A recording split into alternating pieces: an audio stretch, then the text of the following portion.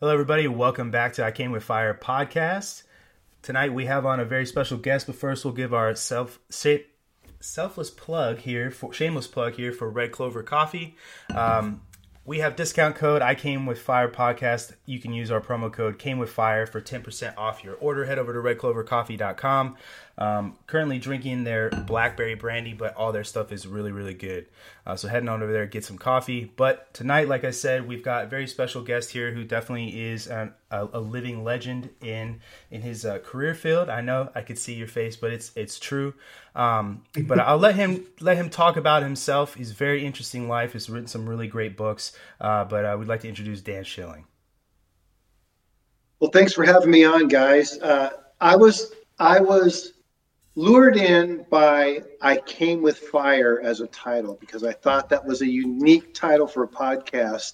And there's a lot of anthropology behind that, I assume. And so I'm just happy to be here and appreciate you guys, seeking me out.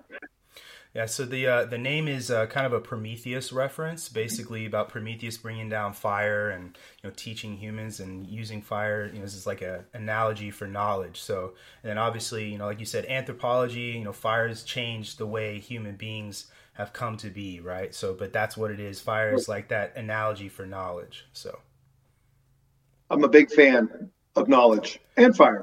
For sure. Me too. I don't have my books behind me like you do. They're right in front of me, but I do. I enjoy reading and learning very much just like you do. So maybe I have to periodically purge my bookshelves. I'm actually probably closing in on one, and then a bunch of books go to libraries, and then a handful go downstairs. But I run out of bookshelf space every couple of years. Yeah, me too. I've got them double rowed and then stacked in front, like sideways. You know what I mean? Just however I can shove books in there is how it is. So, yeah, there are boxes of books downstairs, probably another dozen. I just, like when we were talking before, you said, everybody gets their information here on the phone, but like I like having, the pages, and I like being able to turn the pages instead of like reading on my phone or a Kindle or whatever like that. So that's why I don't mind spending the money on books, but. Yeah, I know, Zach, you can read too, can't you? I can read, yeah. Not very well, but I can read. I tend to be the audiobook, though, guy. I drive a lot for work, obviously, being in recruiting, so right. I just listen as I go. They are so popular. Half of my book sales are now Audible, and I found that really intriguing because like Brandon, there's something about the tactile aspect of a book. It's haptic. It gives you feedback. If it's a soft book, you can twist it. If it's a hardback, it's got that solid feel. And the other thing about a real book is when you give a book to somebody, that gesture is a human connection that is very significant throughout time. It bonds you to some degree with the person who has presented it to you. And it doesn't matter what you do with an audio book or a Kindle reader. Like there's none of that is there. And I mark the shit out of my books. Like if it's a good book, it's got a lot of tabs in it. So yeah. I'll write in the margins. I'll do the tab thing. But to what you said, like my maternal grandfather, my first big memory with him is him gifting me a book on King Tut and ancient Egypt when I was a kid.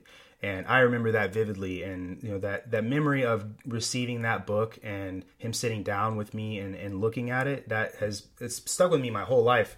And I was probably in first grade when that happened, so it's been a long time, and I couldn't agree more. Yeah, it's and here's the other thing I think about books, as opposed to video media, even this format, which is grown in popularity because I think it does have an impact on people. There's real dialogue and it's conversant, and you can wander around and capture a lot of information. But the thing about, streaming services or feature films, you may have movies that resonate with you and they're favorites forever. But I've never heard anybody come out of a theater and go, that movie changed my life. I know so many people who've had their lives changed or saved by books. And I'm one of those people. It's not hyperbole to say a book saved my life. And so that's the power of the written word as a way to convey information and share stories. Totally agree. And speaking of books, I have two of yours here. The first one I read was Alone at Dawn, which I know we'll get into. A very, very important book, I feel like, about Master Sergeant John Chapman. But first, you got him. His cover of it has him on the side of a mountain, and I recently put up a picture of you in some mountains too, with a parachute, some skis. So you want to tell us a little bit more about speed running, what that is? Because I had never heard of it until you. So speed riding or speed flying is it's a form of parachuting, and those are two different aspects of the same sport. And it uses a much smaller version of a paraglider, so it's very parabolic. It's got an arc to it, as opposed to like most skydiving parachutes or halo rigs, which are kind of square. Right. And it's a way of terrain flying with skis on. And so, like, I was flying this morning up here in Alta because that's kind of where I skulk around the mountains here. And it's just a really great way to get flow. To me, it's a lot more like surfing than, say, skiing is to surfing, and it's not like skydiving, which I don't do anymore because I find skydiving really boring now, and I don't base jump hardly anymore because if you do that long enough, it'll kill you. And I'm lucky enough to be alive anyway, so for me, this is a way to get some. I can air out, as my wife calls it. Like, why don't you go air out a little bit? So I'll grab my speed wing and then I just ski up the mountain for an hour and a half or 2 hours, and then hit one of my peaks. You toss out a wing, and then you just ski fast. The next thing you know, you're flying. And it's not like awesome. Super speedy, 20 to maybe 40 or 50 miles an hour, depending. That sounds like a lot of fun and like a big adrenaline rush. You kind of sound like an adrenaline junkie a little bit. Well, I prefer the term adrenaline enthusiast, I think, to junkie. But really, I don't get a lot of real adrenaline from that. I get a lot of freedom. I get a lot of flow, and it's very peaceful for me to be flying along about 30 miles an hour, just cruising. Sometimes you're flying, like I can shoot off a cliff, so I can ski lines because I'm skiing with the wing up. So sometimes you're skiing and just keeping the wing inflated. Sorry about the hand gestures. It's like how I steer. Oh, no, you're good. And then other times you're flying the canopy and you're maybe touching down with your skis, or you're not touching the ground at all. But it allows me to I can bank over some cliffs up here in a place called Hellgate off of Sugarloaf, or Mount Baldy. These are two mountains outside of Alta ski resort. And like things I could never ski, I can just ski them right down and then shoot straight off of that, and spiral down and hit some more terrain. So it's actually more peaceful than it is adrenaline. I don't get a lot of adrenaline out of it, I don't think. I could believe that because obviously it's going to be very scenic just where you're doing this at. And then, it's what you do to decompress, and, it made me want to try solve problems. Right. Yeah, plot problems. Yeah. Right. That sounds like a lot of fun. I like that feeling of like floating. So I mean, I don't know. I feel like that's probably pretty common feeling when you're doing something like that. It looks like a lot. And that's why I think it's a lot like surfing, because surfing is gravity, right? You're going down the face of a wave, and the wave is just pushing you along, and it provides this bank that provides this gravity, and there's a flow with that. You can arc up on the wave and do whatever. And I sort of grew up doing some of that as a kid. When I was very young, I grew up at the beach, and this is really similar to me. It's a feeling of you're connected and simultaneously not connected to the mountain. And these mountains where I live are really important and peaceful for me. Nice. So what? Go ahead, Zach. I would assume it's kind of similar to like paragliding. I have a buddy who paraglides, and he can get real high. And he says there's just something special about kind of just cruising and like sticking your hand out and like touching a cloud, or and then coming back down and just like cruising with birds, or drones, I guess.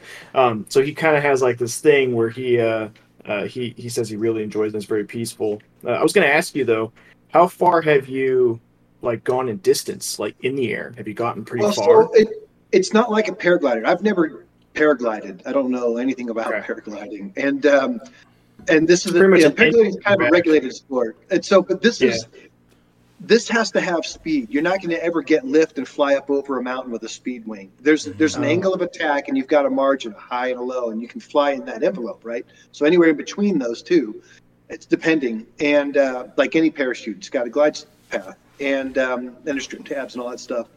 So I think there could be some comparisons, but this is much faster. Paragliding's like you can just sort of sit and kite and float off the top of a ridge.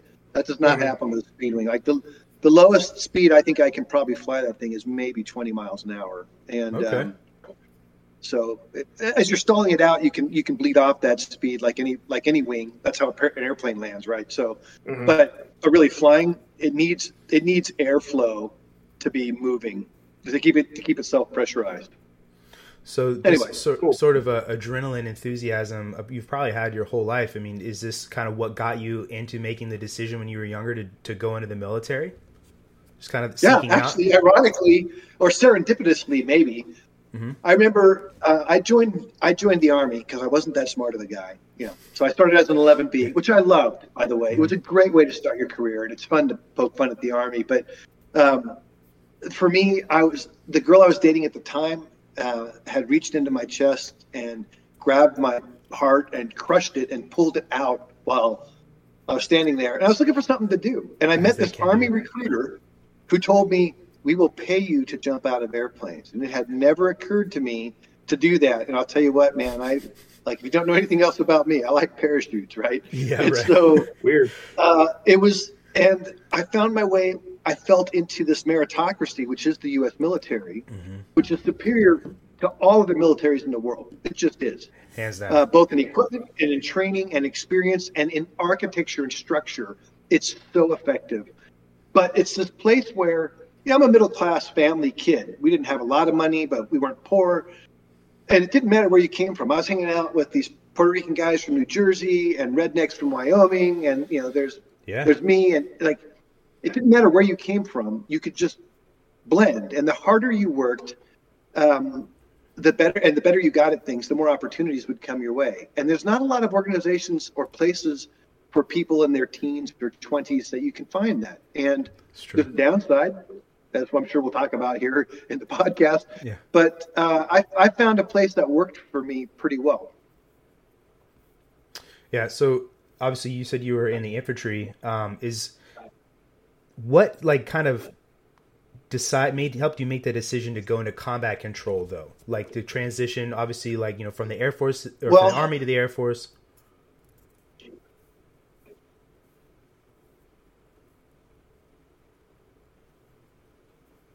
So for me, the transition was, it's another, like many things in all of our lives, and I'm sure you guys can experience this, and everybody listening to this podcast will have similar experiences. There are these points in your life that are crossroads or opportunities that suddenly just appear. And when you take those opportunities, it makes all the difference in your life. So I went TDY, I went on a training trip. I was a corporal now in a Pathfinder platoon, so I'm working with helicopters and jumping static line, which I thought was really cool. And I'm having a good time. And I went TDY with 2 combat controllers. This was in the 80s, mind you. And they had NVGs, which we didn't have in my platoon because no one had NVGs in the mid-80s except for special ops and some pilots. And so I went out with the 8th SOS, 8th Special Operations Squadron C-130s, and 2 combat controllers. And and I got to go on this trip because I was a high performer, and my unit sent me as a Benny to go with these 2 dudes. I'd never heard of combat control because no one's ever heard of combat control. That's its problem. And we were hanging out doing things I had never seen. And I'm pinging these guys. I'm like, "What the hell are you guys? What do you do?" And Pete Neal, the guy who got me into combat control, has since passed away, said, "Well, we're Halo and we're Scuba, and I'll never forget this. We get pro pay." I'm like, well, "Okay, I'll bite. What's pro pay?" And he said, "That's cool guy pay." And I went, "I'm in. I want cool guy pay, and I want to be Halo and Scuba too." And so I found my way to an Air Force recruiter who treated me like a human again, which was a very cool experience. And this guy had never heard of combat control either, and he was a recruiter. And this was 1987. Oh, wow. And he looked it up and he goes, "Oh yeah, it does exist, but you can't enlist for it. You have to just come in, take your chances, and you have to try out. And then if you don't make it, the Air Force will That's how it was back then. Yeah, you're going to mow lawns." And so, but I said, "Well, I'm on an Army contract for another 2 or 3 years." And he said, This is the Air Force. He's like, no problem. Here's this paperwork. If you can get your commander to sign this release, I can inter-service transfer you out of the Army and into the Air Force. So I'm back to my commander, who was a pretty good guy, and I said, hey, I think I'm meant to go do this other thing. And Air Force Command Control and blah, blah, blah. And they didn't really want to let me go. Yeah. And he goes, well, I'll tell you what, if you can get the Air Force to take you, I'll sign the paperwork. I whipped it out, threw it across the table. I'm like, there it is, man. And to his credit, he signed it. And I ended up in the Air Force as trying out for a combat controller. And again, never looked back. It was a really great transition, and it was a great path to get there. Yeah. Man, I tell you it's what, funny you said that the recruiter didn't know.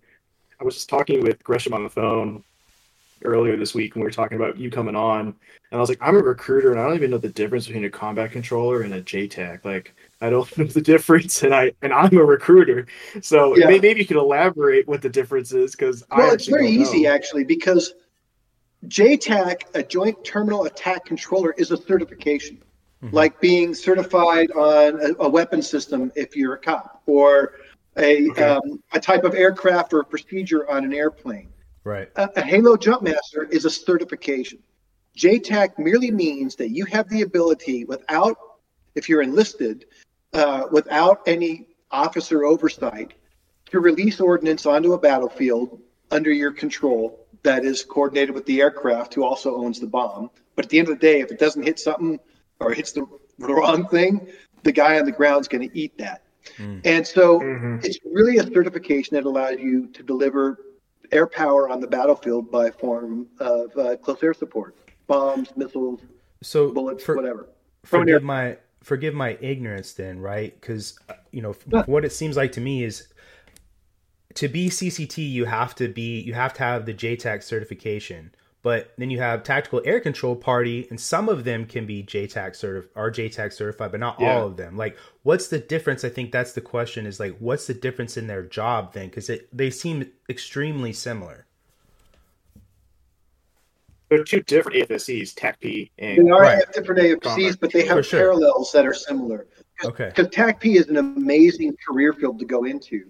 Typically, it's aligned with conventional Army units or sister service units to provide that Air Force or air-to-ground interface. Combat control takes it to a higher level. Like, so for instance, to be a TACP, you don't have to actually be parachute qualified, either static land or Halo or scuba. These are, combat controller, you have to have all the certifications that everybody you're going to work with in the special operations community have, because you're going to integrate into their team. So whatever the Australian SAS guys do out of Swanbourne Barracks, if I'm going to integrate with them, tactically, I have to do what they do. If I'm going to work with a SEAL platoon or a Ranger company or an ODA from Special Forces, depending on what you're going to do, you have to have those things. It's why it's this amazingly most versatile force in the world.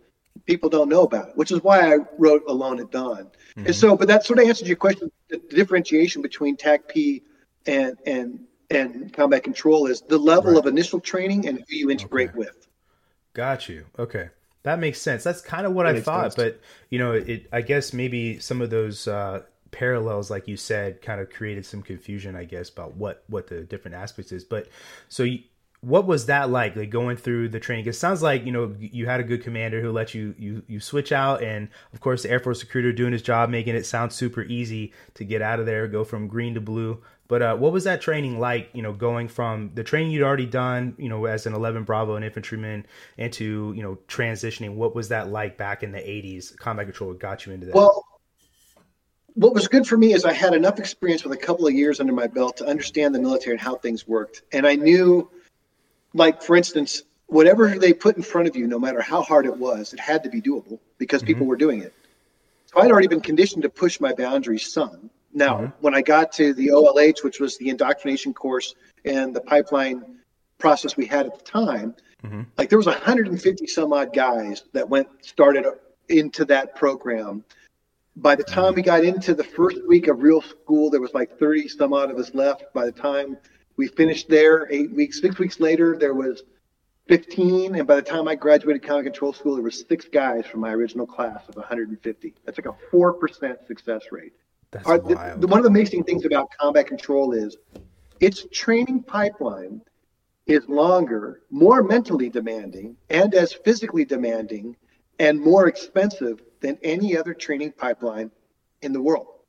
It is. It's amazing. And it's in the Air Force, and people have no idea these guys exist. And that's became part of my purpose with the book Alone at Dawn. For speaking for me personally, my co-author was John's sister, Lori, and she provided this background on John, and she had a different purpose. She wanted John to be honored and known around the world. But for me, it was to honor John's legacy and his sacrifice and his exceptional humanism, combined with sharing with the world the brotherhood that John was a member of this community that the world had never heard of, and that is U.S. Air Force combat controllers. And I love to say this: the deadliest individual to ever walk a battlefield in 60,000 years of human warfare is an Air Force combat controller. There's nothing wrong with being a SEAL, Green Beret. These other people do stuff, but you know something? If you need to kill a lot of people in a tactical situation on a battlefield, no one's deadlier than a combat controller.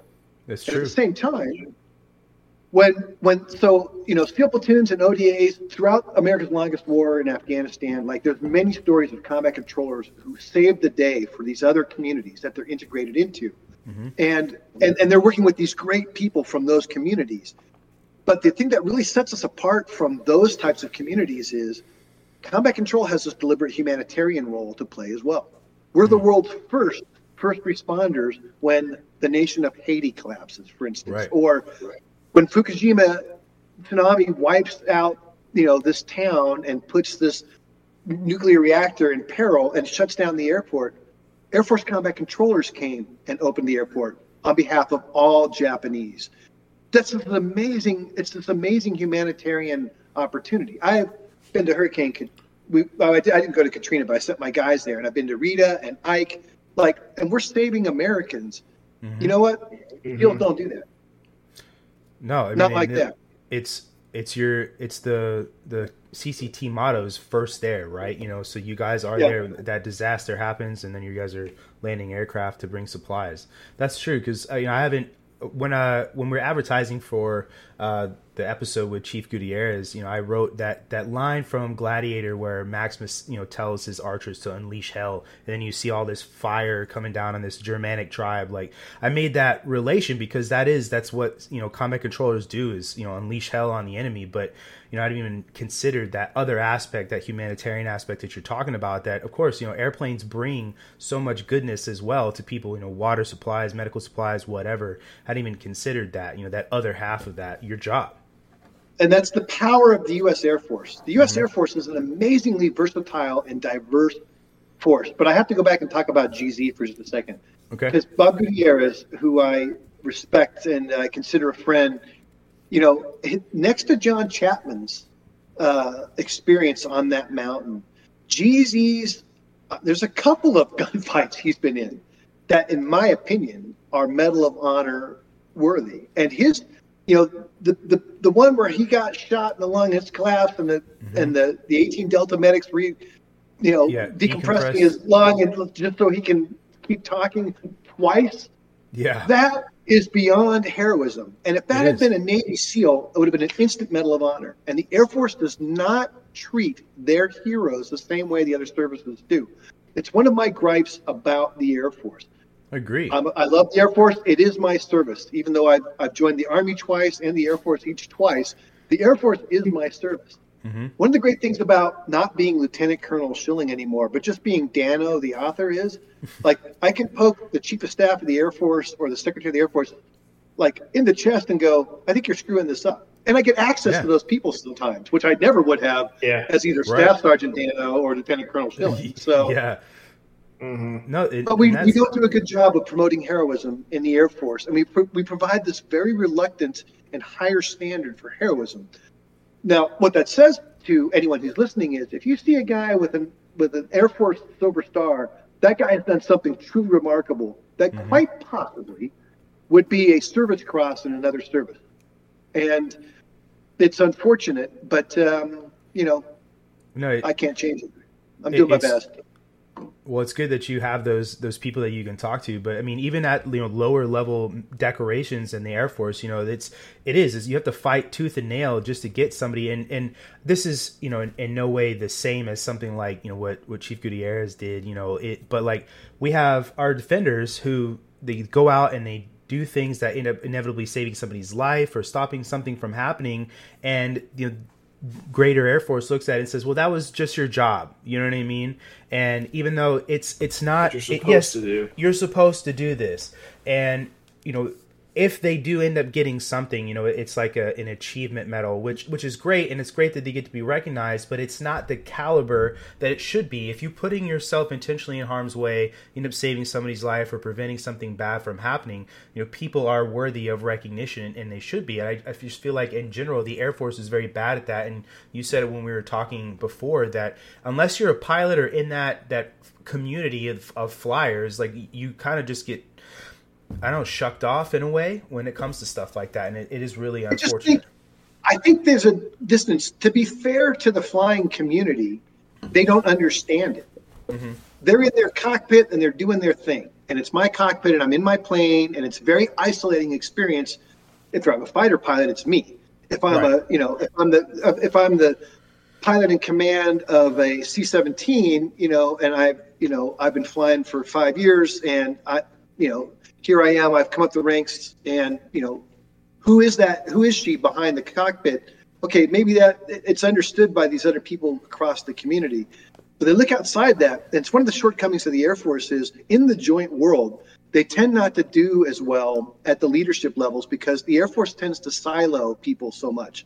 Mm-hmm. So, an Air Force, I've watched this happen a lot. You watch this Air Force colonel walk into a room with some Army and Navy individuals, and they wallflower because they're not as comfortable because they don't have to interact with those other services. Those other services do this all the time.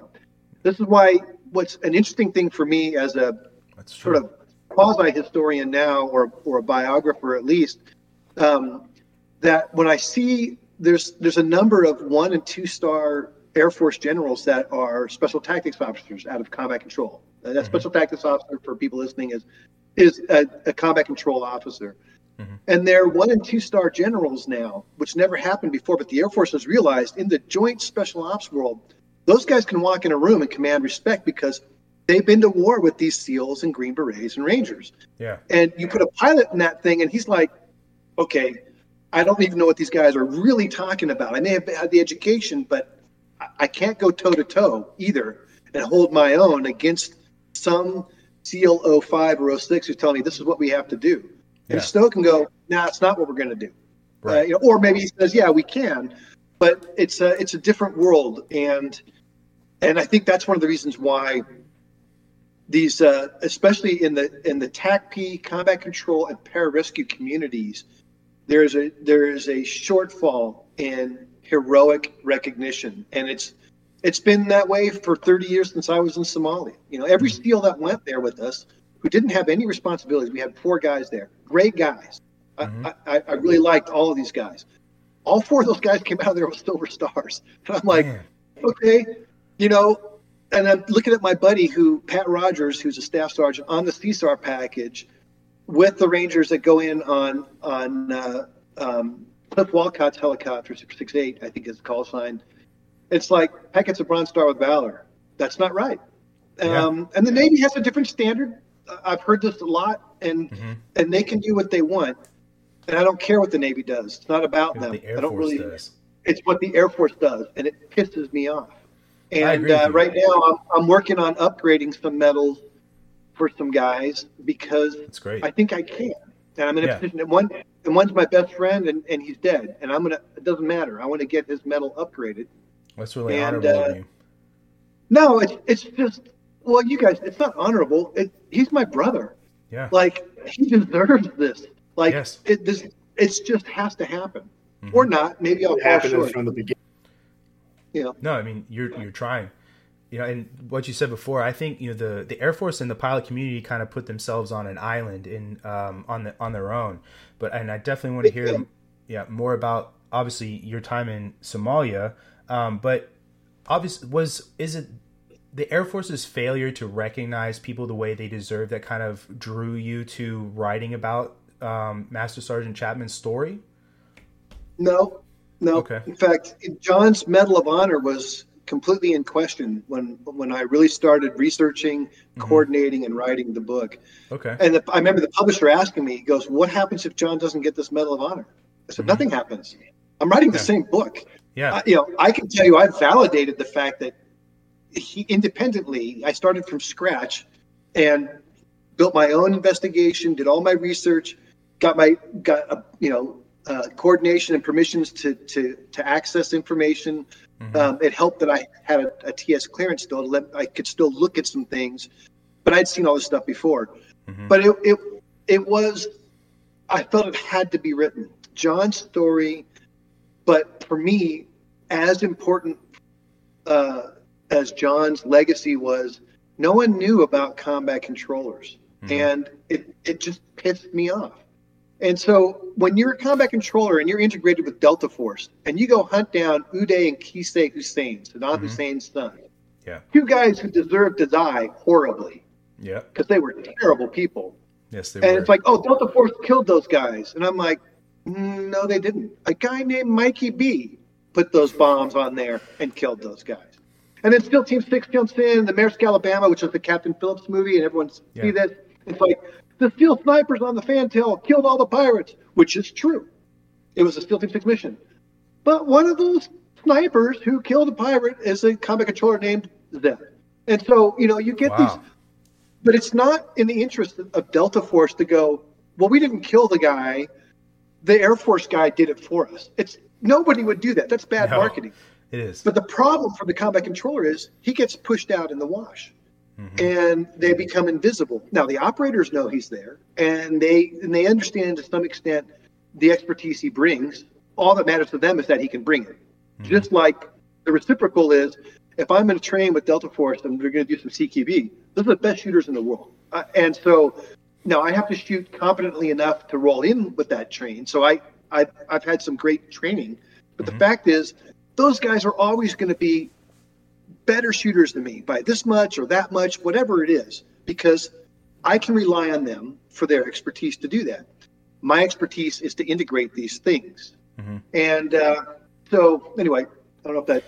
No, it did. And I think tangent. In your book, you did a good job of pairing the story of John's life as growing up, the story about how he was looking after one of the girls in his school who was special needs, and then pairing it with such a great human. Right. And you were pairing it kind of with the birth of combat control, right? And you're talking about its history and, I guess it's like baby steps in World War II, right? And then in Vietnam, when them calling in that the plane is flying around and like pointing and be like, hey, we need this here. And it's just like, the baby steps of combat control, and you're pairing it with his life as he was growing up. I thought that you did a really, really good job blending that.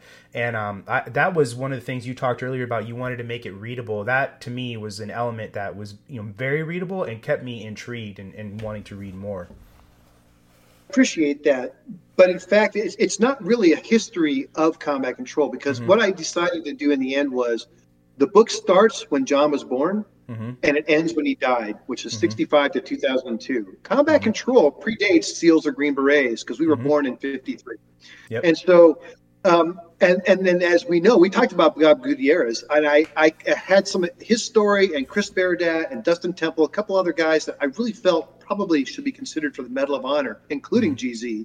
And I had a bunch of stories in the book, and I cut them all out. But the reason I ultimately did that was because I felt the book started and ended with John. And so it had to start with his life, which is much after combat control started, and ended. Even though the book came out in 2019, the book stops in 2002, the stories. But, it goes back to that, what you said. The reason I started the book in Laos, in what was arguably the secret war in Laos in 65. What's really interesting about that, and I've written a screenplay for this, I'm pitching around, but there's a writer's strike, so I'm not pitching right now because I'm standing followed with my fellow screenwriters. But is that, the secret war in Laos on any given day was run by 4 people. Tony Poe, who was a legendary CIA case officer, General Vang Pao, who was the Hmong general leader, Ambassador Sullivan in Vientiane was the U.S. ambassador, and an Air Force sergeant. Mm-hmm. That's who was selecting the targets on any given day in that secret war in 1965. Yeah, in the most bombed country in the history of the planet, the fourth guy who was really running the war was probably a combat controller. Mm-hmm. Yeah, People should know that. They should. And I was on a long drive when I first started reading this book. I was in the passenger seat. And when I was reading that bit about that in Laos, I was blown away because I had never heard that before. You know, to your credit, like you said, you know, people need to know. But that blew me away. I literally had to close the book and sat there and pondered on that for a second, that this dude was doing what he was doing, you know, and no one's ever heard of him. I was like, it's honestly one of the most wild things I'd ever heard of, you know, at all. You know, the list goes on. The first guy to jump on a South Pole, combat controller. Mm-hmm. And not because it was some wazoo thing, and why they only sent one guy, I don't know. but they were having problems with dropping stuff onto the Antarctic Peninsula, and they were yard selling crap all over the place. Mm-hmm. And they're like, we need someone who can work these drops for us, and we need to get these supplies in before the weather closes in. And this guy with 35 jumps, which at the time seemed like a lot, but to a guy like me with, like, I don't know, 4,000 or 5,000 jumps, that's nothing, man. Mm-hmm. And they were asking questions. I hope this parachute opens in these Antarctic, way below freezing temperatures. What's going to happen when I leave the airplane? The guy didn't know. Screw it. I'm just going to jump. We'll figure it out. And he saved the day, dropping stuff on, everything's hitting the target. And the list goes on and on and on about all these amazing things about combat controllers. And that goes back to the heart of, for me, I didn't really want to write that book because there's some controversy around what happened with John. Right. I'm a very peaceful person. I just finished up 31 years of a lot of violence and frustration and all the stuff that comes from special ops. Mm-hmm. And I'm getting to ski every day and I'm hanging out with my wife. Two things that I really like to do. And but I felt I had to do this book. And even though I didn't want to, I'm glad I did. It took me 2.5 years, 7 days a week, basically, to write this book. But it was worth it. No, I'm glad I owe it to these guys because I was in a position to do it. Right. So you were talking before about writing screenplays. I've seen, like, kind of teased over the past couple of years that they're going to make your book into a movie. I've even seen people throw out Jake Gyllenhaal as the actor who would portray John. Jake was attached for like a year, and then Hollywood's a very odd place. We could do a whole podcast on Hollywood. We could. I like it. It's kind of fun to go down there because everybody's very nice to me, and I get to, like, hang out with Lawrence Fishburne, who I have a huge man crush on. He's an amazing guy. God, my wife's like, you can't leave me for Lawrence Fishburne. I'm like, well, he doesn't really know who I am that well. I just hang out with him on set. Yeah. But it's a really interesting place. And so Jake left to do some other movie about a JTAC named John. I saw that. Yeah. Yeah. And so it's okay. I think I like Jake. I never spoke to him, but I thought he would do okay. But the studio has decided we really want to go for a bigger name than Jake, a bigger actor. And so the president of the studio, who is a guy I really like, has told me on a number of occasions, and he's made like 40 feature films. He said, I think this is the only movie I've ever been a part of that I think will be an Oscar contending movie, and that's what we want for this movie. So we don't want to compromise ourselves on anything. So when Jake parted ways, it was actually okay. And I wish that guy the best, but I don't know him, so I don't really care about him that much. What I want is the right actor who can play John, because this movie will change the public's view of the Air Force. I guarantee it. What put SEALs on the map in the public's eye was the movie U.S. Navy SEALs in 1990. Before that movie, SEALs existed, but people were like, oh, SEALs, they sound kind of cool. That movie came out, bam, Charlie Sheen and the God Gun and all this other crazy bullshit that doesn't even exist. And that's what a movie does. But it captured the public's imagination. This movie is not like any other war movie. The screenplay is brilliant. It is not like any other war movie. And when it comes out, people will go, that's the Air Force. And that is my goal, is that and so it's not even about combat control at that point. I want the public to go, that's the U.S. Air Force. Because if you ask a man or woman on the street and you say the first thing that comes to mind when I say U.S. Navy, they'll say ships and SEALs every single time. Yep. I want Americans to go airplanes and combat controllers. That's what I want.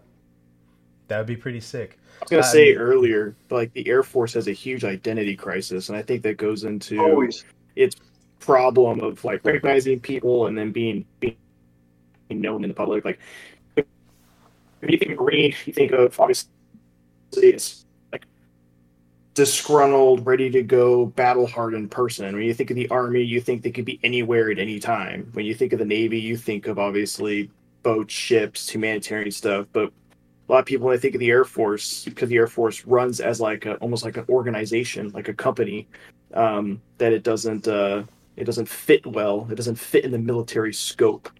And I think that's why we run into the issue of our leaders not doing well with others and stuff, because we're very individualized. Because like you're saying with the pilot in his cockpit, in the Army, if a dude fails a PT test, everyone's doing PT together for like a month. And we're doing that. In the Air Force, you fail a PT test, they just go, it's your fault, here's your paperwork, and no one else even knows about it. So there's not a lot of like team orientation when it comes to the Air Force. It's very big on do your job to the best of your ability, and that's it. Well, so structurally, that's right. I agree. There are organizational reasons behind why that unfortunate outcome happens. But let me change your perspective a little bit, I hope, and tell you why you two guys and any of your listeners who are in the Air Force are pissing me off. Okay. Here's why you're pissing me off. We're ready. Because you're in the United States Air Force, you have responsibility for the most powerful force ever created on planet Earth, because you own 2/3 of the U.S. nuclear triad. We give the Navy a paltry third, and we don't even trust the Army with nuclear weapons anymore. So you own the responsibility for all this power that could destroy the Earth, because that is the most effective nuclear power on the planet. Mm-hmm. We also know now that you have the deadliest individual to walk a battlefield in the history of human warfare. Mm-hmm. All these things, and you have the most dominant air power for strike and air-to-air combat and delivery to any point on the planet. No other service can do that. And yet, at the same time, this is why you're pissed me off, all these Air Force people act like wallflowers. Again, it's like, well, the chair force and all this stuff. And my response to that is, bullshit. Hey, F you, man. I think it's great you're in the Navy, you're in the Army. Good for you. Your service pales in comparison to the power of my service. And all you have to do is start walking around and believing that, and it'll change your personal dynamic. I'm a big believer in that. If I have any superpower, it's that I can connect dots that other people don't see. And this is I like to beat the Air Force up. I've told this to secretaries of the Air Force and chiefs of staff. I agree with you, man. I wish more of our leadership would push that around and say those things, because I feel like it's almost like it's taboo to behave that way, especially the past couple of years. And I don't understand it. You know, I'm again, like I've said before, you know, I worked with other services when I was deployed, when I've been at other units, and you know, there are things about other services that I like that they do, but at the end of the day, I will tell you this, that our guys that I work with, the defenders left and right, to the left and the right of me, are way better trained than their MP or Master at Arms brothers and sisters. You know what I mean? And so it's just like we are a great service. We are the most lethal service that the United States military has, and we walk around like, use your term, wallflowers. You know, I don't understand it. But it's not it's the most powerful force ever created on planet Earth. Yeah, it's the most powerful force ever. Service. It's the most powerful thing ever created. I'll get it right. The Air Force has responsibility for. Yeah, man. I think true. Dan, you would like coming hanging out with me while I'm doing my recruiting duties, because I do give off that kind of perception. I'll be talking with the Marines, and I'll be like, man, I'm the world's greatest recruiter in the world's greatest branch. It's like what I say on like my social social media and stuff, I'll say, like, would you rather settle for anything less than the world's greatest? No, come join the Air Force. Like, that's how I recruit. That's how I get my people through the door. And Maybe it's that's funny why I'm because making goal. the Marine Corps does the same thing. The Marine Corps is very Yeah. effective at marketing and branding itself. Be the elite, Mm-hmm. and they are. And it goes back to what we were talking about medals earlier. You know, when you were talking about, oh, so and so who's security forces, you know, she's an airman, does off and does this great thing, and the Air Force is like, that's just your job. That's the Marine Corps mentality as well. And so they get shortchanged on medals, I feel, a lot of the time too. But they do a great job of, like, to a young man or woman on the street, they're like, ooh, that's the most prestigious service. And it is very prestigious. But there's a reason that they have to market so hard is not many people re-enlist in the Marine Corps, but they're not second or third termers. Yeah, There's the lowest it's a retention. smaller percentage. And in the Air Force, people come in and go, I can hang out here for 20 or 30 years. Yeah. Yep. You know, one thing that the Marine Corps, the Navy, and the Army are really good at is their heritage. And I think the Air Force is really bad at that. And we have a lot of great people within our heritage and some great stories about how the Air Force came to be. But you go ask, in my opinion, in my experience, you go ask the average airman what the Air Force's birthday is, or if you ask them who Billy Mitchell is, or whatever, you know, they won't know. But you go ask a Marine, the Marine's birthday, or you go ask them who Chesty Puller is, they will tell. I mean, I'm an airman and I know who Chesty Puller is, you know, like they will tell you who it is. Birthday, 10 November, 1775, the year the Marine Corps came alive. Yeah, exactly. The Air Force doesn't have stuff like that, and we should. I wish we would. And anytime I've tried to, like, push that around, I don't know, it kind of falls on deaf ears. But you know, it is what it is. Yep. I guess. I can tell you, September 18th, 1947. I know. We know it. you can, Dan, for sure. Well, I never doubted you. Well, because it also created the CIA. Both the Air Force and the CIA were created by the National Security Act of 1947. Yes, it was. Yep. That's something that so was because we actually are the CIA, we just don't tell people. Hey man, stop giving away the secrets, dude. Sorry. We'll edit that out. Yeah. No, so where do you see, obviously, the big thing right now, where we're talking about the next fight, right? Where do you see CCTs fitting into that? Because to me, I don't just see it being like, CCTs uniquely perform a duty that no one else, I feel like, on Earth can perform, and not even to that degree, right?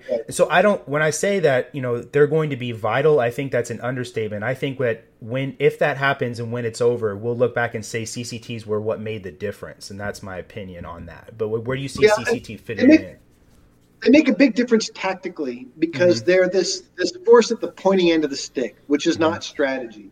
But what will happen in the wars or the conflicts short of war that are going to come for us in the future, and I can't predict where those will be any better than anyone else. Nope. You know, I actually think China is not a threat the way most people immediately go, it's a big threat. China's not expansionist. What China expects is respect, and they want to have influence in a sphere that they think matters to them primarily. Doesn't make it better, but what will happen, I think, is the war in Afghanistan and to some extent in Iraq, special operations was the supported element. We weren't the guys supporting the big effort. We were the big effort. And there was a lot of focus on all these things, which is why you see all these heroism from Green Berets and Rangers and combat controllers and, you know, people who've done things heroically on the battlefield. And our relationship with the fighter pilot community really thickened during the war because it was the only game in town. Yeah. Like, they're not shooting down MiGs. They want to drop bombs on bad guys. They're working with the JTAC on the ground. What will happen in the future is the diversity of our skills will have to come back to the forefront. What I mean by that is dropping bombs on bad guys, that's one skill. That's a one-trick pony. A combat controller's real power and value in any campaign is his versatility, because he can do anything with anyone, tactically, insertion, extraction, operating, shoot, move, communicate, all that stuff. Well, he communicates better than anybody else. But anyway, is bring, you know, how do you put a C-130 on a highway somewhere in Ukraine and know that that plane can land there?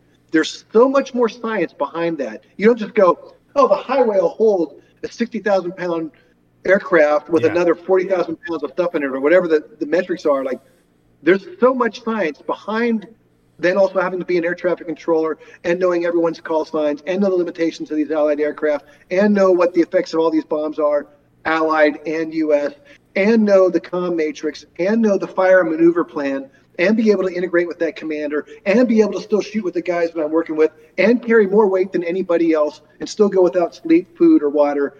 Like, the pressure on that one guy is so high, but they're so versatile.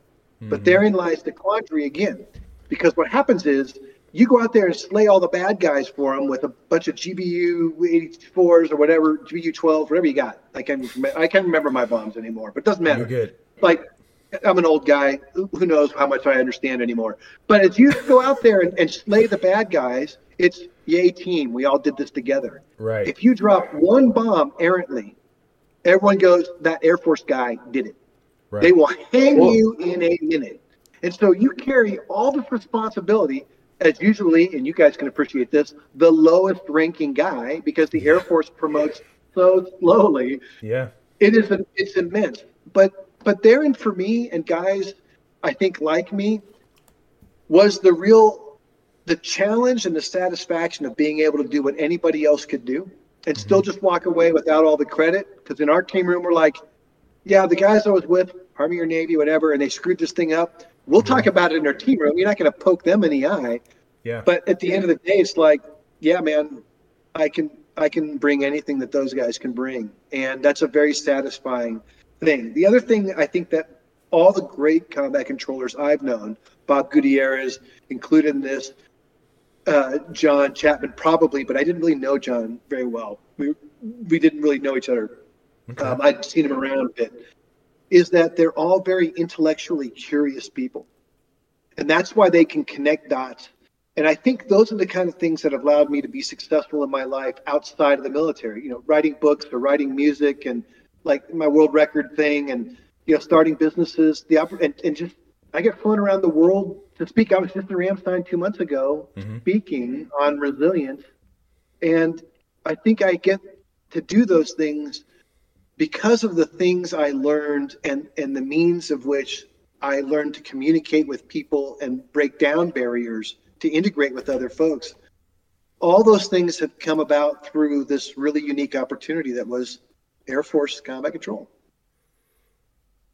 You're a very good speaker, for sure. Yeah. Well, thanks. Yeah. I wish somebody would have set up a resiliency class for me with you out there, because I'll tell you what, the resiliency classes that I've been to are pretty much just watch this slide and random senior airman from another squadron. Yeah, exact slide. Death by PowerPoint. Death by PowerPoint, absolutely. It's going to make you less resilient after that PowerPoint. Definitely make you tired. Yeah. So, Dan, you kind of talked about how, you know, you've done a lot of great stuff since you've been out of the military and stuff. Obviously, I think. Okay. So, Dan, you talked earlier about how kind of like how you set yourself up for success and stuff outside of the military after you transitioned out. Transitioning from the military to civilian life, right, could be a significant challenge for veterans. So I was wondering if you could kind of speak about your personal journey and share any advice you have navigating this for veterans, especially because when they're in the military, you know, they kind of have that sense of belonging, that purpose, that brotherhood, and that can be really hard to find or keep going after they get out.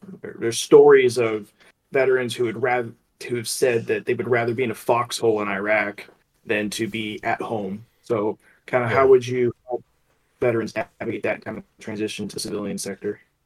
I don't think there's a blanket answer to that, but I would lead off with this. I think one of the challenges and the false perception that veterans can fall victim to or fall into the trap of is identity.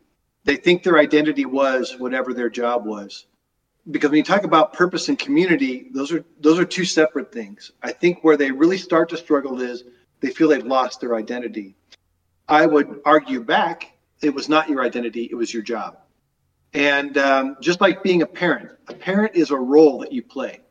And just as you guys don't define yourself by your parents anymore, if my role is, I'm a mom, but when your kids are now grown up and you're not really mom, you're more like peers, who are you? Have you lost your identity? When you get out of the service, if you lose your identity because you say your identity was I was security forces or as a combat controller, whatever it was that I thought that I was, I think it helps you to understand that was a job that was a role you fulfilled. It may be the most important role in your life. It may be the most satisfying thing you ever did. All things end. Now, I say that because I'm a Buddhist, and I think most things are ephemeral. But Wow. so you have to. It helps if you can explore how to accept that that's not who I am now. I can be something else. I think the other two things, Zach, to your question that were important was the sense of belonging and community and purpose. If you get out and you don't have it, you have to seek it out now in a new form. One of the things that I do to help earn my soul back for killing people is I help teach people with disabilities how to ski.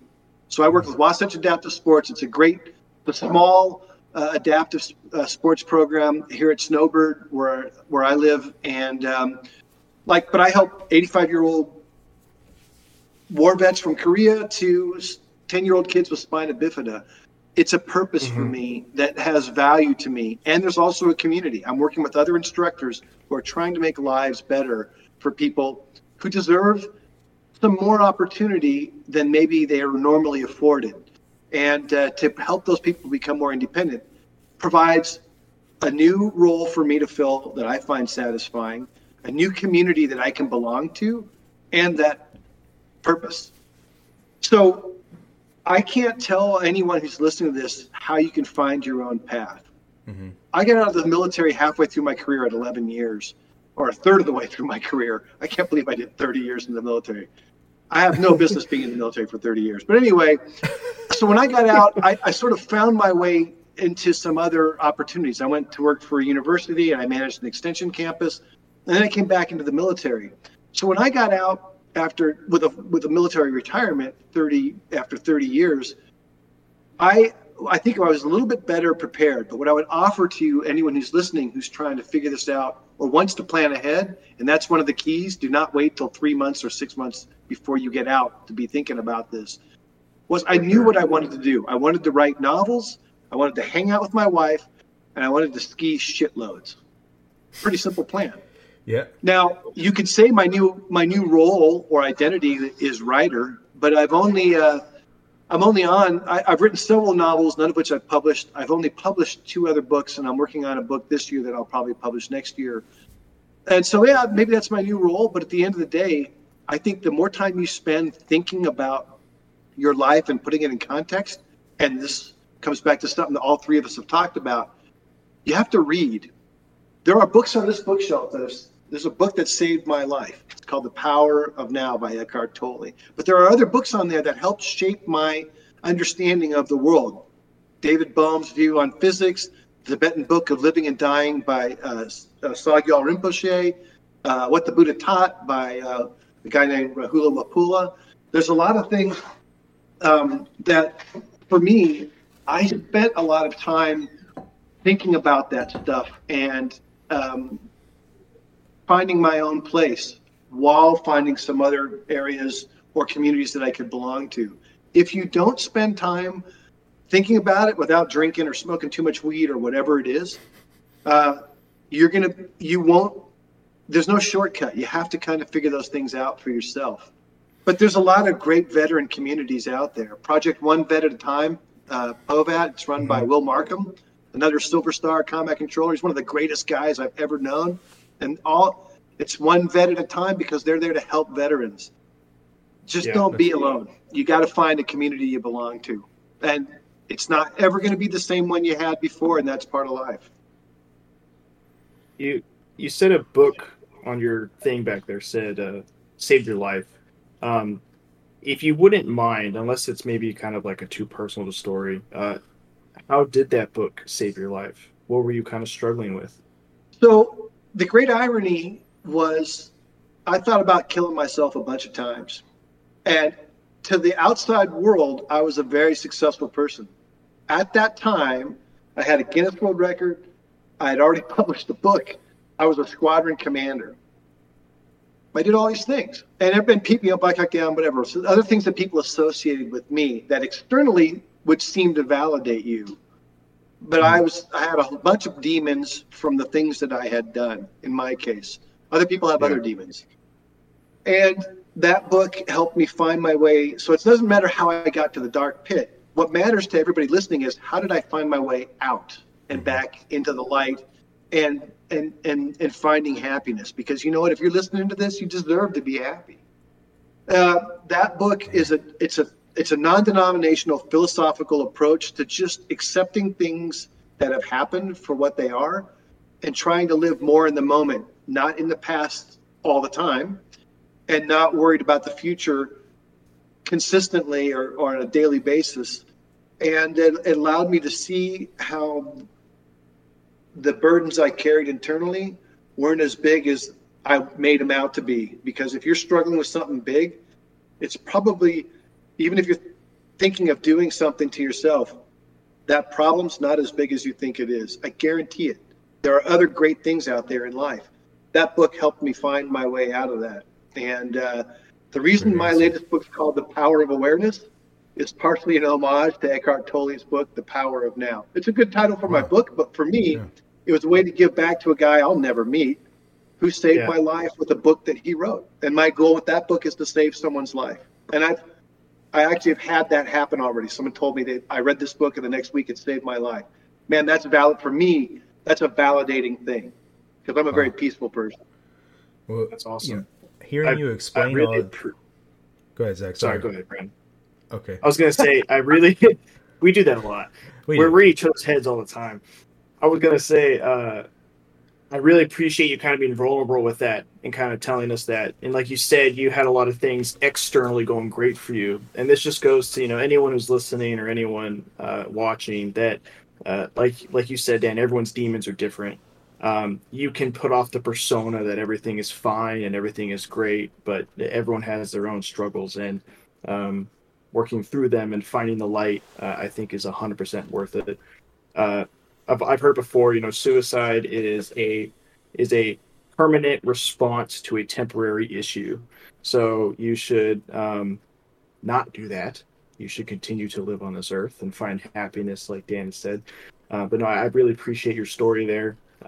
It's nice to hear, because you just said that your book has saved someone else's life. So it's good that you stayed alive and wrote the book, because then you subsequently saved someone else. So it worked out. And if you're listening, great. You can positively affect other people's lives no matter where you are. There is somebody you can help, even if it's just somebody you bump into on the street. Man, life's an amazing thing. The odds of any of us, the three of us, to be on this podcast, to even be alive, and anybody listening, every ancestor you ever had to live long enough and be attractive enough to find a mate, successfully have sex, and then raise that young successfully to do the same thing again. The odds of that are so improbable. And so, like, even if it's just like, today I am going to have a beer and sit on the balcony if you want. Or, like, for me, I get up early and I throw on my skins and skis, and I don't care if I got a wing on or not. I just go ski for an hour and a half up the mountain and don't talk to me. And it's like, it is so beautiful out there. But, man, you can find beauty in downtown LA. Oh, yeah. Yeah. I had flight chiefs when I was a young airman, working the gate, checking IDs all the time.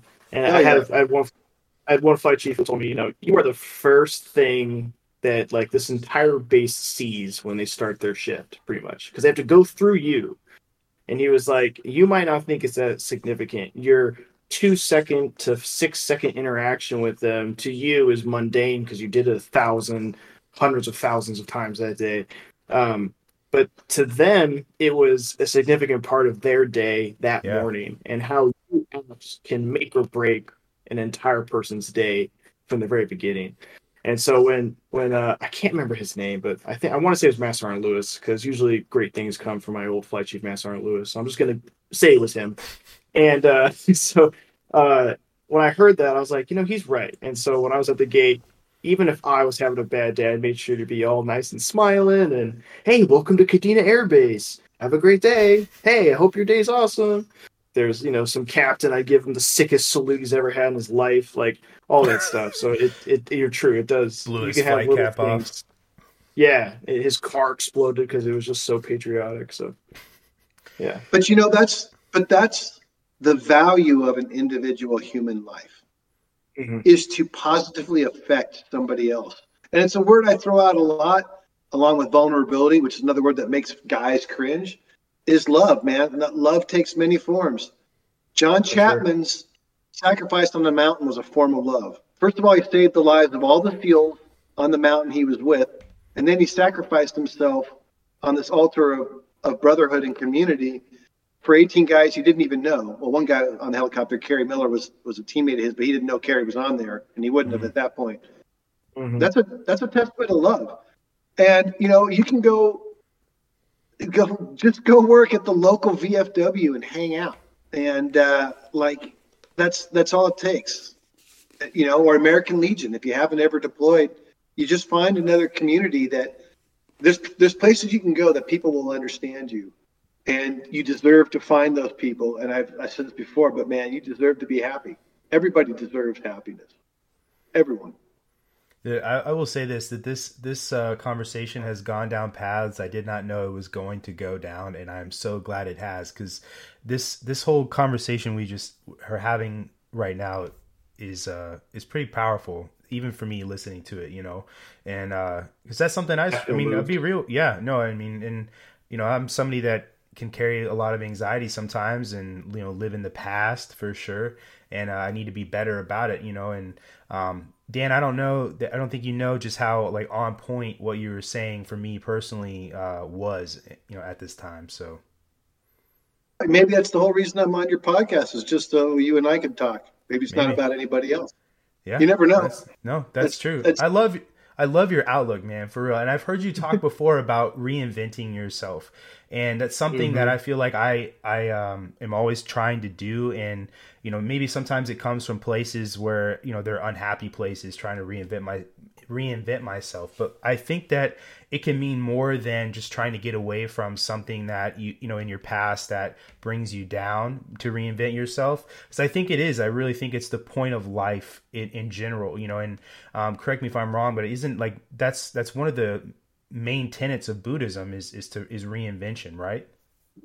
Well, reincarnation, and we don't have to get into the Four Noble Truths or the Eightfold Path. Sure. And I don't follow Buddhism that same way as I used to, because I do consider myself a Buddhist still, but I've now, since at this point in my life, come to believe that there is value in reflecting on and enjoying your past. You don't have to live in the moment all the time and be an ascetic Buddhist in saffron robes and never think about the past or the future. Those things do have value to you. And, for me, reinvention, and this is kind of to your point, Brandon, it's not about escaping my demons so much anymore as there are things I would still like to do. I would like, I released my first single with me and my bandmates, Spent Brass, which I thought was a pretty kick-ass name for a band. I heard it on Spotify. Oh, cool. So I wanted to write a song. And the reason I wanted to write a song about war and three guys go into war and one guy doesn't come back and then one guy eats a bullet, and what's the story for the guy who's left holding that bag? But the problem was, whenever you get these patriotic songs like Lee Greenwood's Proud to Be an American, it's a great song. You guys I know you'll agree with this, no one's ever played that song while deployed. Who the hell is going to play that song while you're deployed? We play rock and roll, or you play rap, or you play something else that speaks to you, but you're not going to play patriotic songs. And for me, I'm like, this has to be a rock and roll song. And man, we spent a year on it. It cost a lot of money. So far, we've made $75. That'll offset like the $6,000 we spent on the song. So, totally. But it doesn't matter. It's like, this is an experience for me. And I'm really in pursuit of like a 21st century Renaissance experience. I'm not Leonardo da Vinci. I'm not going to paint the Mona Lisa. I'm not going to, work on the Sistine Chapel or design an airplane before they exist.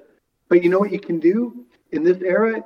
You can release something positive on social media, or you can write a song and just release it on Spotify. We're not going to make any money on the song. What the hell do I care? I just wanted to make a point, and I wanted to have the experience.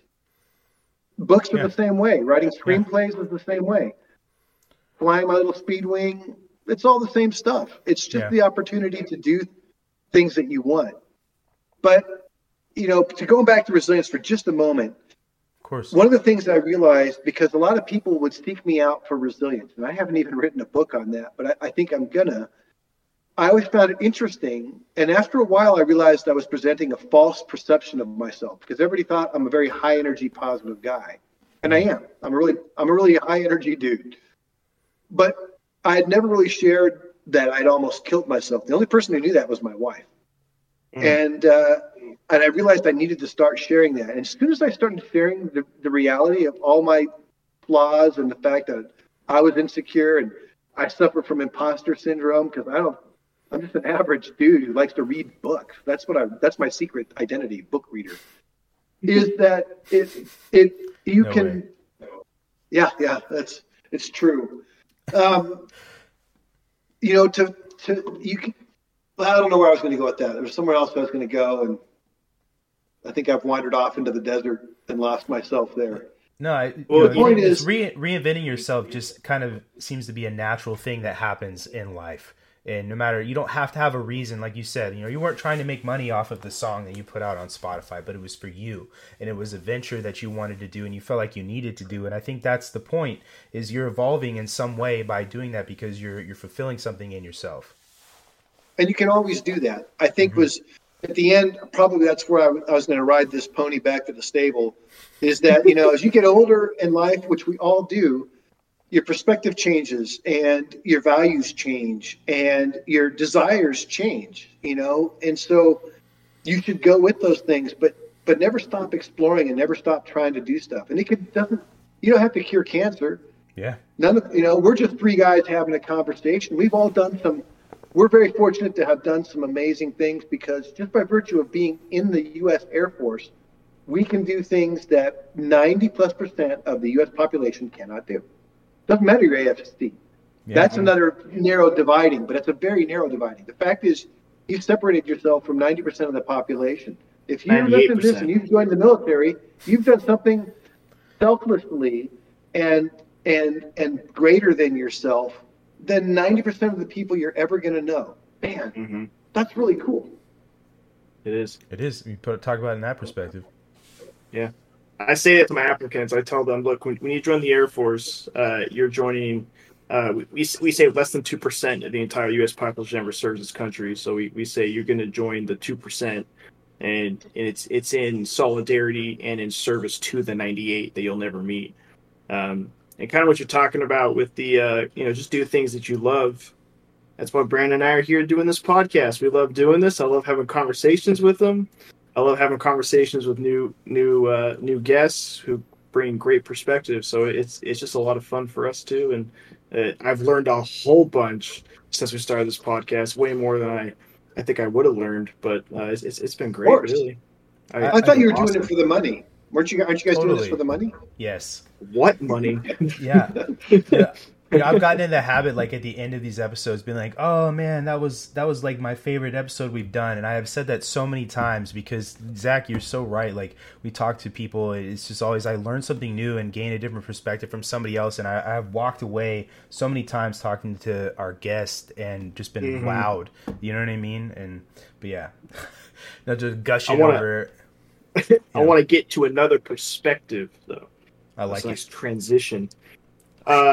Your book, Dan, The Power of Awareness, right? So it explores the importance of situational awareness in both military and civilian life. I'm someone who deals with hyper-awareness to the point where it's bad, to where I think like everyone's going to kill me all of a sudden, and I'm like, that's not good, and I have to like relax. Could you share some practical tips or exercises that listeners can employ to enhance their own situational awareness without making them think that the whole world's out to get them? Yeah. So for me, the foundation for personal safety, and my book's based on 6 rules, but the 2 foundational rules that are really important are situational awareness and intuition. Intuition is often overlooked. But to go back to situational awareness, which I think is the biggest foundation, my approach is different, I think, than almost any other safety expert that I've encountered. Not because I'm smart, I just think I look at this differently.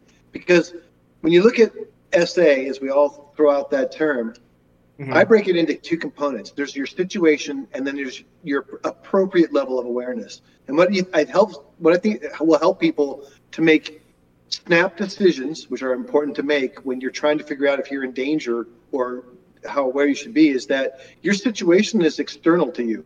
It's 100% outside of you. Whether you feel good about it or want it to be different, it's going to be what it is. And if you start to learn to process that, and I break it down into, hey, is it familiar or is it unfamiliar to you?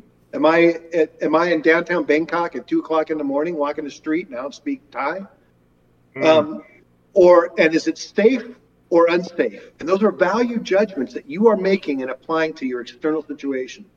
Safe or unsafe, and familiar and unfamiliar. If you just stick with those, that helps a layperson, which is my whole goal, start to understand it. But you then apply that to, well, how aware should I be? If I'm in Bangkok at 2:00 in the morning as a 6-foot white guy, I need to be very aware. If I'm at home watching TV with my wife in my house with the doors locked, I can be blissfully unaware. So it helps to break it into those two components. And I do recommend the book. I don't know about how good a writer I am, but I believe in the process that I've laid out for people.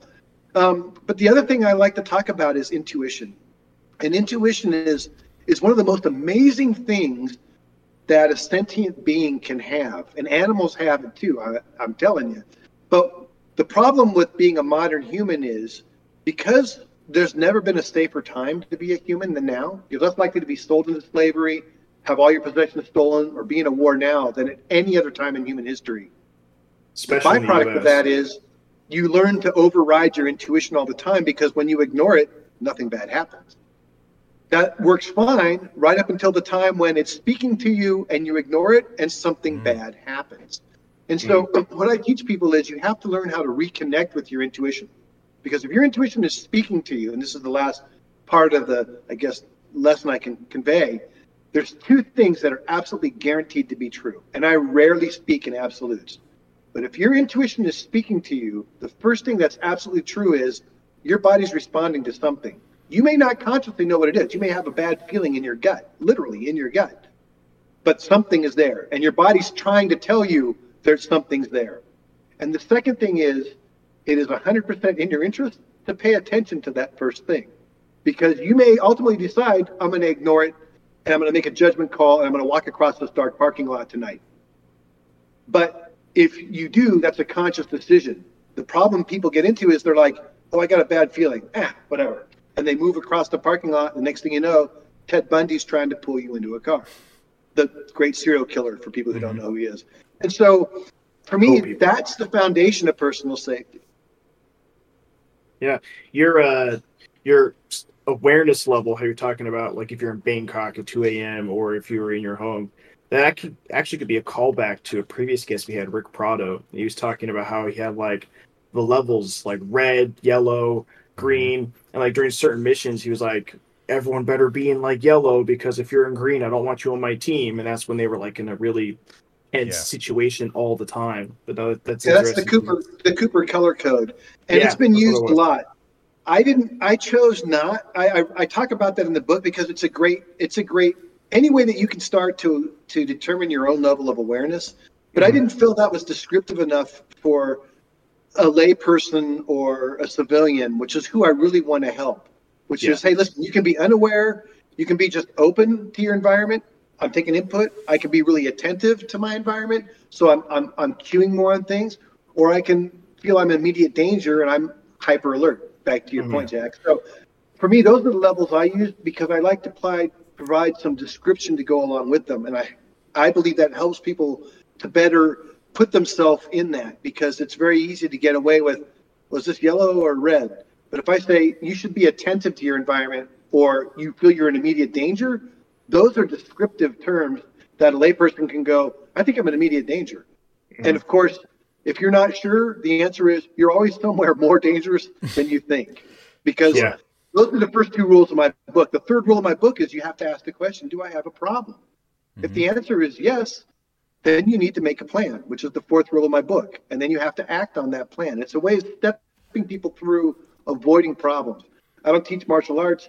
I don't, you can carry a gun if you want, but I don't think people have to. I don't advocate for that because I think most people have no business carrying a gun.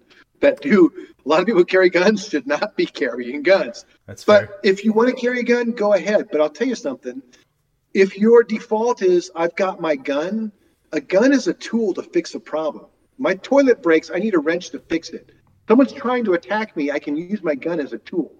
If you're already using the tool, you're screwed because you didn't avoid the problem. And my entire approach to personal safety is avoid it, evade it, or escape it, because my favorite plan is run away. And I learned that from Monty Python and the Holy Grail. Yeah. I've talked with my I have a younger brother, Calvin, who's a very anti-gun individual, and I've had like Right. talks with him and stuff, and I'm a very pro-gun individual. But I've discussed with him, like, if I was ever in a situation to where like I actually needed to draw my personal carry firearm, I'm not gonna be the one who's gonna go like fight the active shooter. I'm just drawing the gun because the situation has elevated to firearms are being used, and I'm now just going to use my gun to get me and my immediate family or people with me away from the situation. Kind of like what you were saying is like I'm using it as the tool to leave. I'm not going to then enter the problem further. That's me off duty, of course. If I'm on duty, then yes, I'm obligated and I will definitely go towards the threat. Right.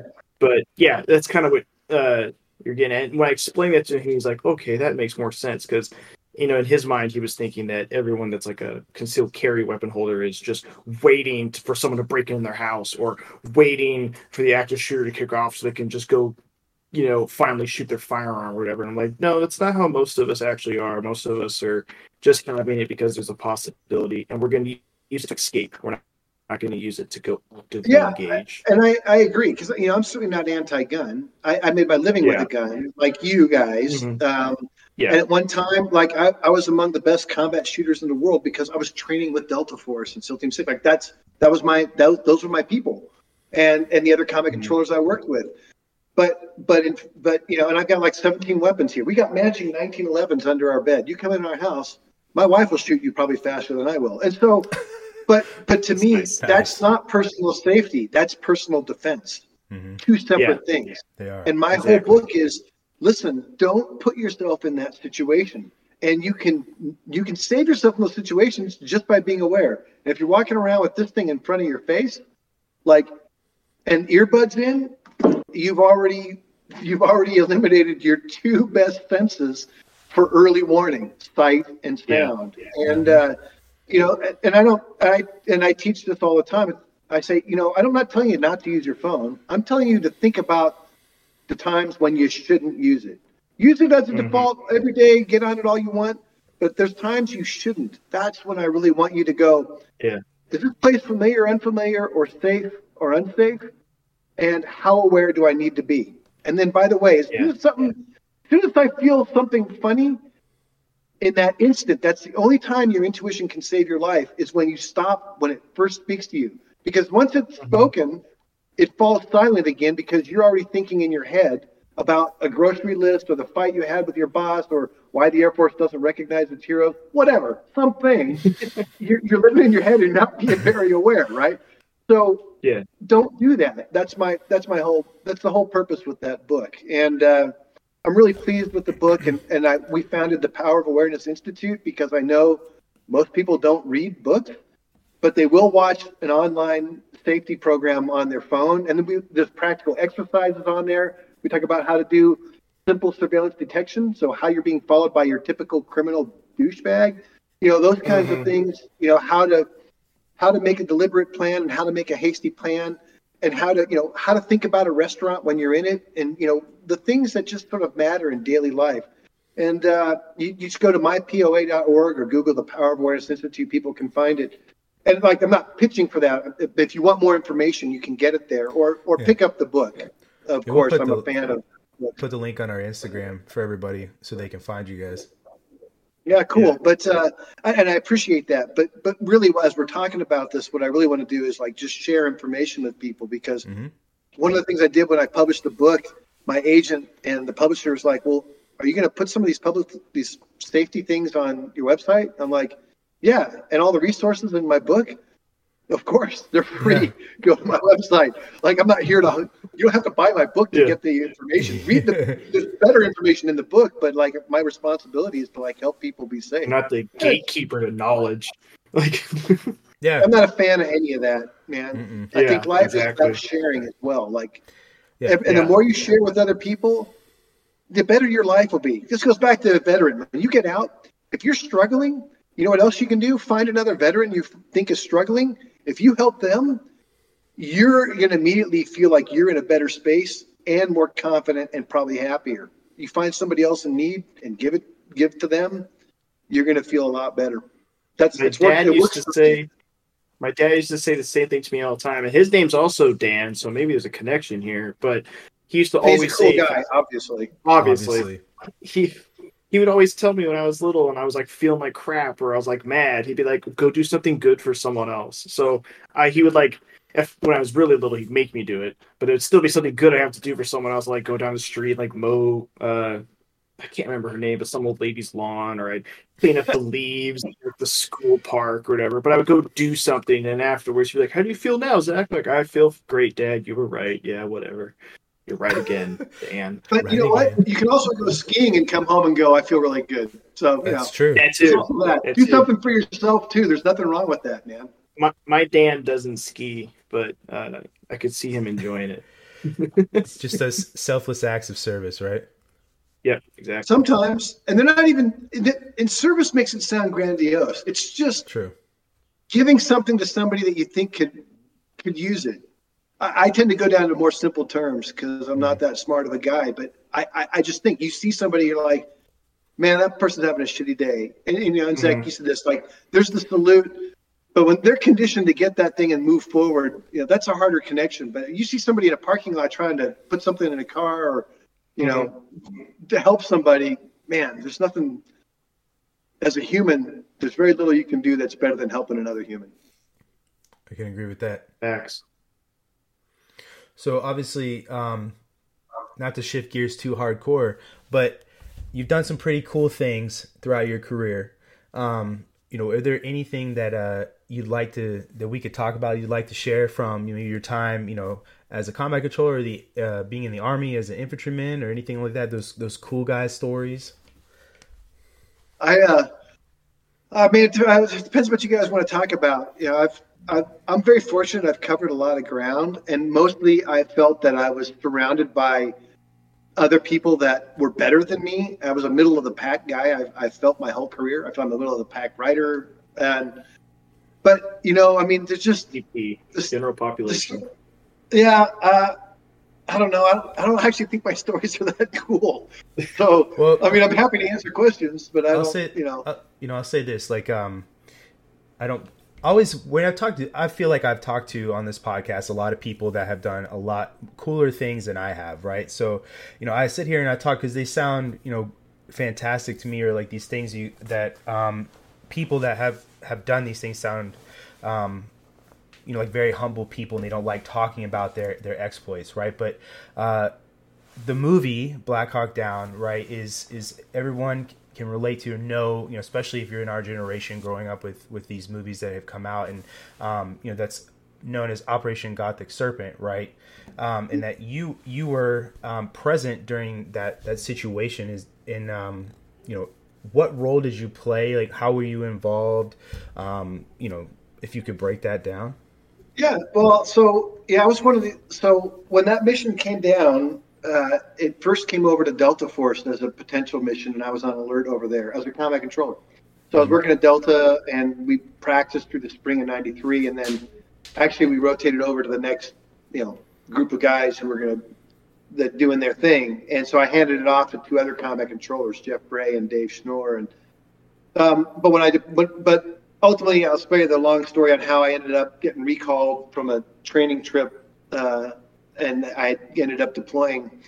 So, but I was a combat controller, and there was a couple elements. It was primarily a Delta-driven mission supported by Task Force 160th, best helicopter pilots in the world for combat, and then the Rangers supplied us with a battalion for perimeter security, which started to integrate it. And as I said earlier, I think there was 4 SEALs that we brought two-man sniper teams from SEAL Team 6. And then there was a handful of combat controllers and a couple of PJs for the CSAR, the Combat Search and Rescue Package. And that's what Task Force Ranger, which was what the task force was called, that executed the mission that everyone knows as Black Hawk Down. And we did a number of missions over there, and I did some other stuff too. In addition to the raids we did, I ended up doing foot patrols and some other things in Somalia. But my job was to be a combat controller and integrate, stuff on the ground with the air platforms we had, which at that time were just Black Hawk helicopters and some AH-6 Little Birds, and we had another helicopter that was providing video, which was very new in 1993. Yeah. So that was, and that day was different though. That mission was different than the other missions we had done because typically we only rolled out at night because we had night vision goggles, 1993, 30 years ago. Nobody else did, which, anything that gives you an advantage, that's what you do. And this was a daytime mission. General Garrison, who is the commander of JSOC and the task force commander, and a guy I have a great respect for, he's like, we're going to pull the trigger on this thing today because we think we can get these guys that were important enough to risk it. And we did get those guys. One of the misperceptions I love to dispel about this mission was it was 100% successful operationally. People are like, oh, the failure of Somalia. And I'm like, hey, screw you. Like, I challenge any other country to put 200 guys in the middle of a city that's experiencing a civil war where everyone's armed. A million people, man, and have even not just one guy walk out alive, but successfully prosecute a mission. Yeah. Now, the mission went sideways. The Somalis, to their credit, were working very hard on how to shoot down helicopters, and they shot down 4 that day. And so, they knew they could anchor us to something. And, it went sideways from there, and it becomes, instead of a strong point assault, it becomes a rescue mission around 2 helicopters that are in the city. And we ended up with support from 10th Mountain Division, and we had support from the Pakistanis. We had support from the Malaysians. Like, it became this ad hoc second push to go out and rescue the guys we had stranded in the city. And it was just a hell of a gunfight, man. I mean, those of us who were there have experienced there's a halo effect around having been there. It's just interesting that people still talk about this 30 years later. I find that interesting. But it was certainly defining for me. I mean, it was a very violent 18-hour gunfight. And I'd never experienced anything. I'd been in gunfights before that, and I'd never experienced anything like it since, obviously, either. Yeah. And it changed the course of my life, as I think it did for many people, including the guys who died, and including the 1,500 possibly Somalis that died in this gunfight too. It left a lot of devastation in its wake. And I think one of the other reasons, besides it's a very captivating story, 200 guys in the middle of a city of 1 million people, but it changed U.S. foreign policy for nearly a decade. And it also created things. Things came out of that gunfight. The Cry Precision multicam uniform came out of that gunfight. The blood clot bandage, as we know it on the battlefield, as it came into service in Afghanistan and Iraq, was born from that one gunfight. A reinvention of how to do urban tactics and fighting, which were hard-earned lessons by the Vietnam era veterans who fought in Hue, during the Tet Offensive, or the things that happened there. Like, we had to relearn those things. You don't want to stand right against the wall. You want to be 6 inches or 12 inches out, because as weird as it sounds, bullets will travel along the wall. Like we weren't thinking about that. Even Delta Force, we weren't thinking about those things to the extent that maybe we should have is too strong a word. We weren't ready for that stuff yet. And I think that's why all those reasons, and Ridley Scott made a brilliant movie. It's a testament. I've only ever seen it twice, but that was my next question. But I know how it hard is. to wash. Yeah. No, it's funny. When it came out, I went to go see it. And I steeled myself, and as I was watching the movie, I was like, "These are just actors. They're not. Yeah. These are just actors." And it's a good movie. It's graphically very realistic. The plot's like 60% accurate because it's a dramatization. But then you fast forward like, I don't know, 14 years or something, and a buddy of mine came to town. He's like, I really want to watch this movie with you. And I thought, yeah, okay, sure. And like halfway through, I had to get up and leave. And Oh, damn. I don't know if it's because I'm an old guy now or what the case was, but I didn't want to watch the rest of the movie. But I don't watch war movies. I don't read war could books. imagine not. It's the same reason I didn't want to write Alone at Dawn. It's not, that's what I did. It goes back to this identity. It's not who I am, it's what I did. And it's not who I am anymore. I'm very proud of it. And I honor the legacy of all the guys that we've lost, from the 10th Mountain, the Delta Force guys, the 160th guys we lost, the Rangers guys that we lost. People forget that there was some Pakistani and Malaysian guys that lost their lives and that were supporting us, that lost their lives in that mission too. So anyway. Well, I appreciate you sharing that. And I know it's become kind of a colloquial thing to say, but like genuinely thank you for everything that you have done for our country.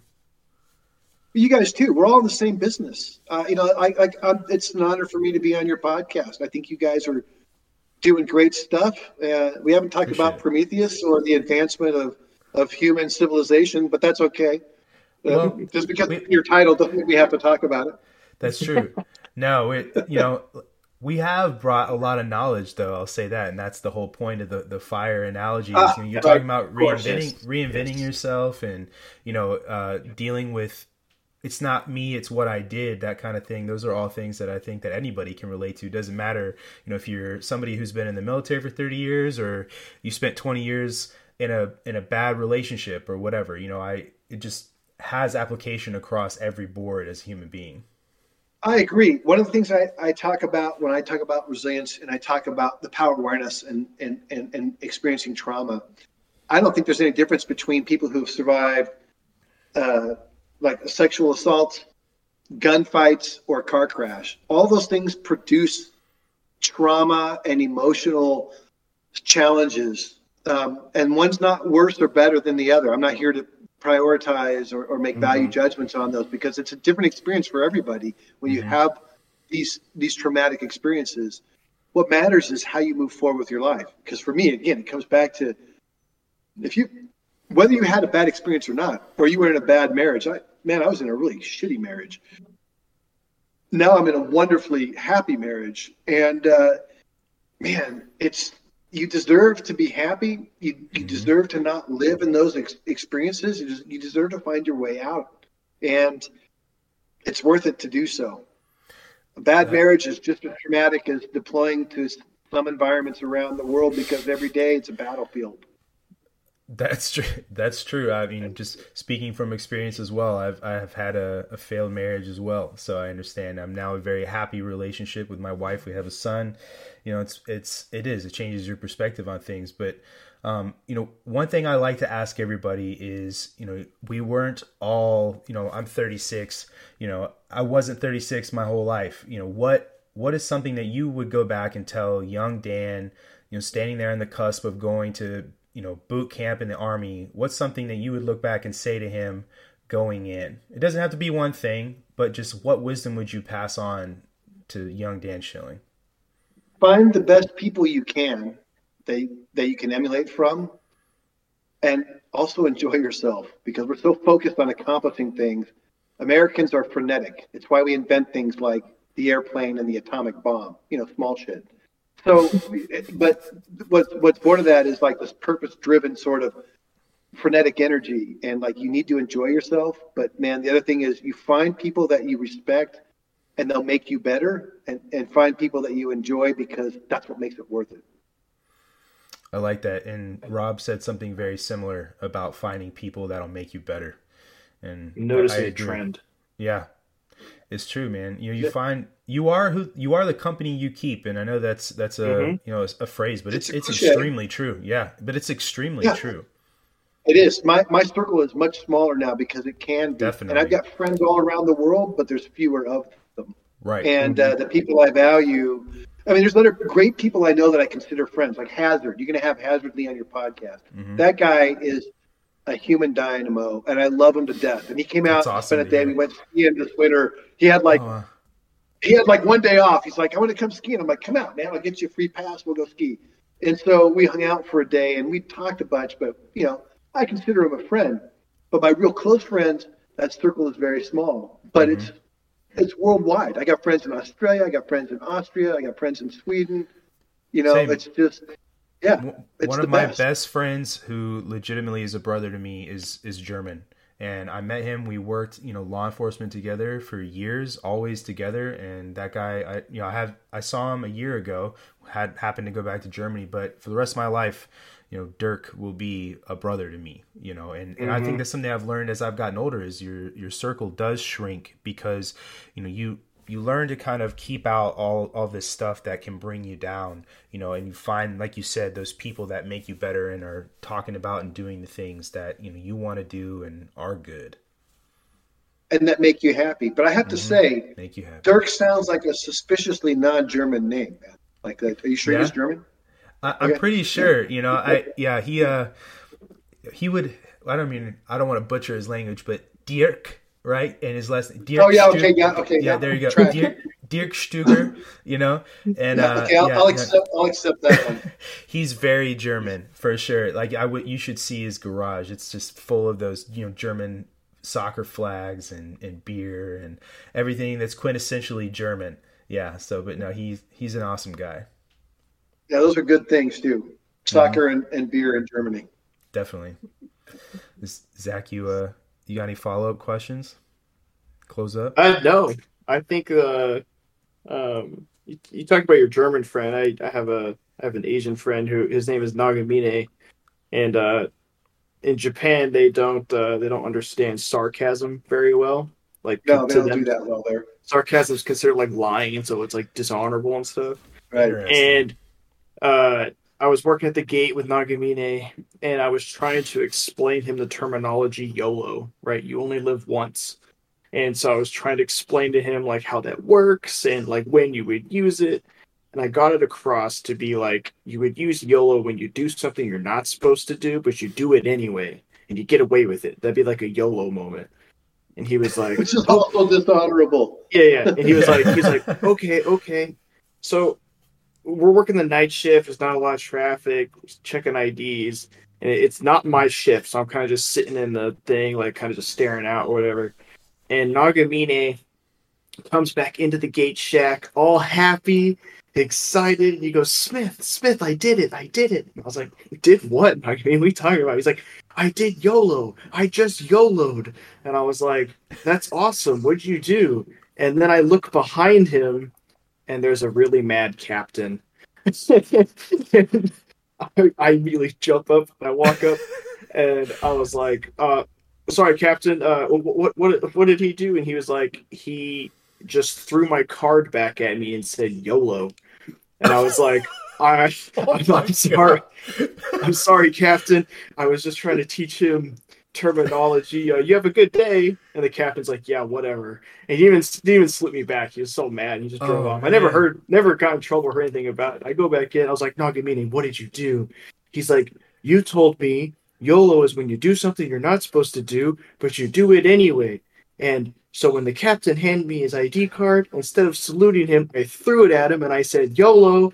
I was like, oh my God. He was so proud, though. He missed that final component, which is then you get away with it. Yeah. True. It's an important last step. He was so proud, though, and he was so happy. And so I was like, yeah, you kind of did it right, but please don't do it to any other officers. Thanks. So that's my German, your counterpart, Nagamine. Yeah. He's like 70-something now. He was like 60-something when I worked with him, and that makes it even better.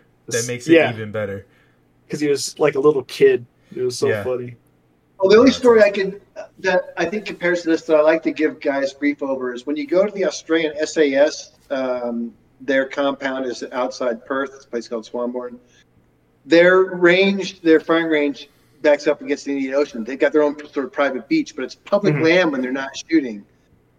But it's a nudist beach, and I love to give those guys flack all the time. I'm like, there's all kinds of people that are gathering to meet on your little private beach. And I just find that very humorous that you guys have that in your own, inside your actual terrain you own.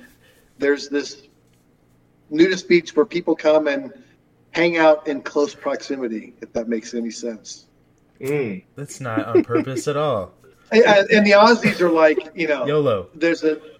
Yeah, that's right, I guess. So anyway, I don't know if that compares, but it's one of those things where it's like you can give your friends grief over, and I always enjoyed that. It is good to It's awesome. pull punches and talk shit sometimes, for sure. Yeah. Well, Dan, listen, thank you very guys, much for talking to me. Yeah, I appreciate the time. Best of luck with the podcast and everybody who's listening. Thanks for tuning in, and I hope it had some value as well as entertainment. But if I could leave everybody with one thing, it's like, man, find your way to happiness because you deserve it. Legitimately, the name of this podcast episode is going to be "You Deserve to Be Happy" with Dan Schilling. Swear to God. Fair enough. Yeah. Well, I butchered the crap out of our shameless plug at the beginning there, so I'm going to say real fast. Red Clover Coffee, thank you for sponsoring us. Came with Fire for 10% off. Dan, again, thank you very, very much for talking to us tonight. Very insightful. One of my favorite episodes because it really was. So, again, yeah, because it is. So, thank you, Dan. Enjoy the skiing tomorrow. Hopefully you get to. And everybody else, have a good night. Cheers, y'all. See ya.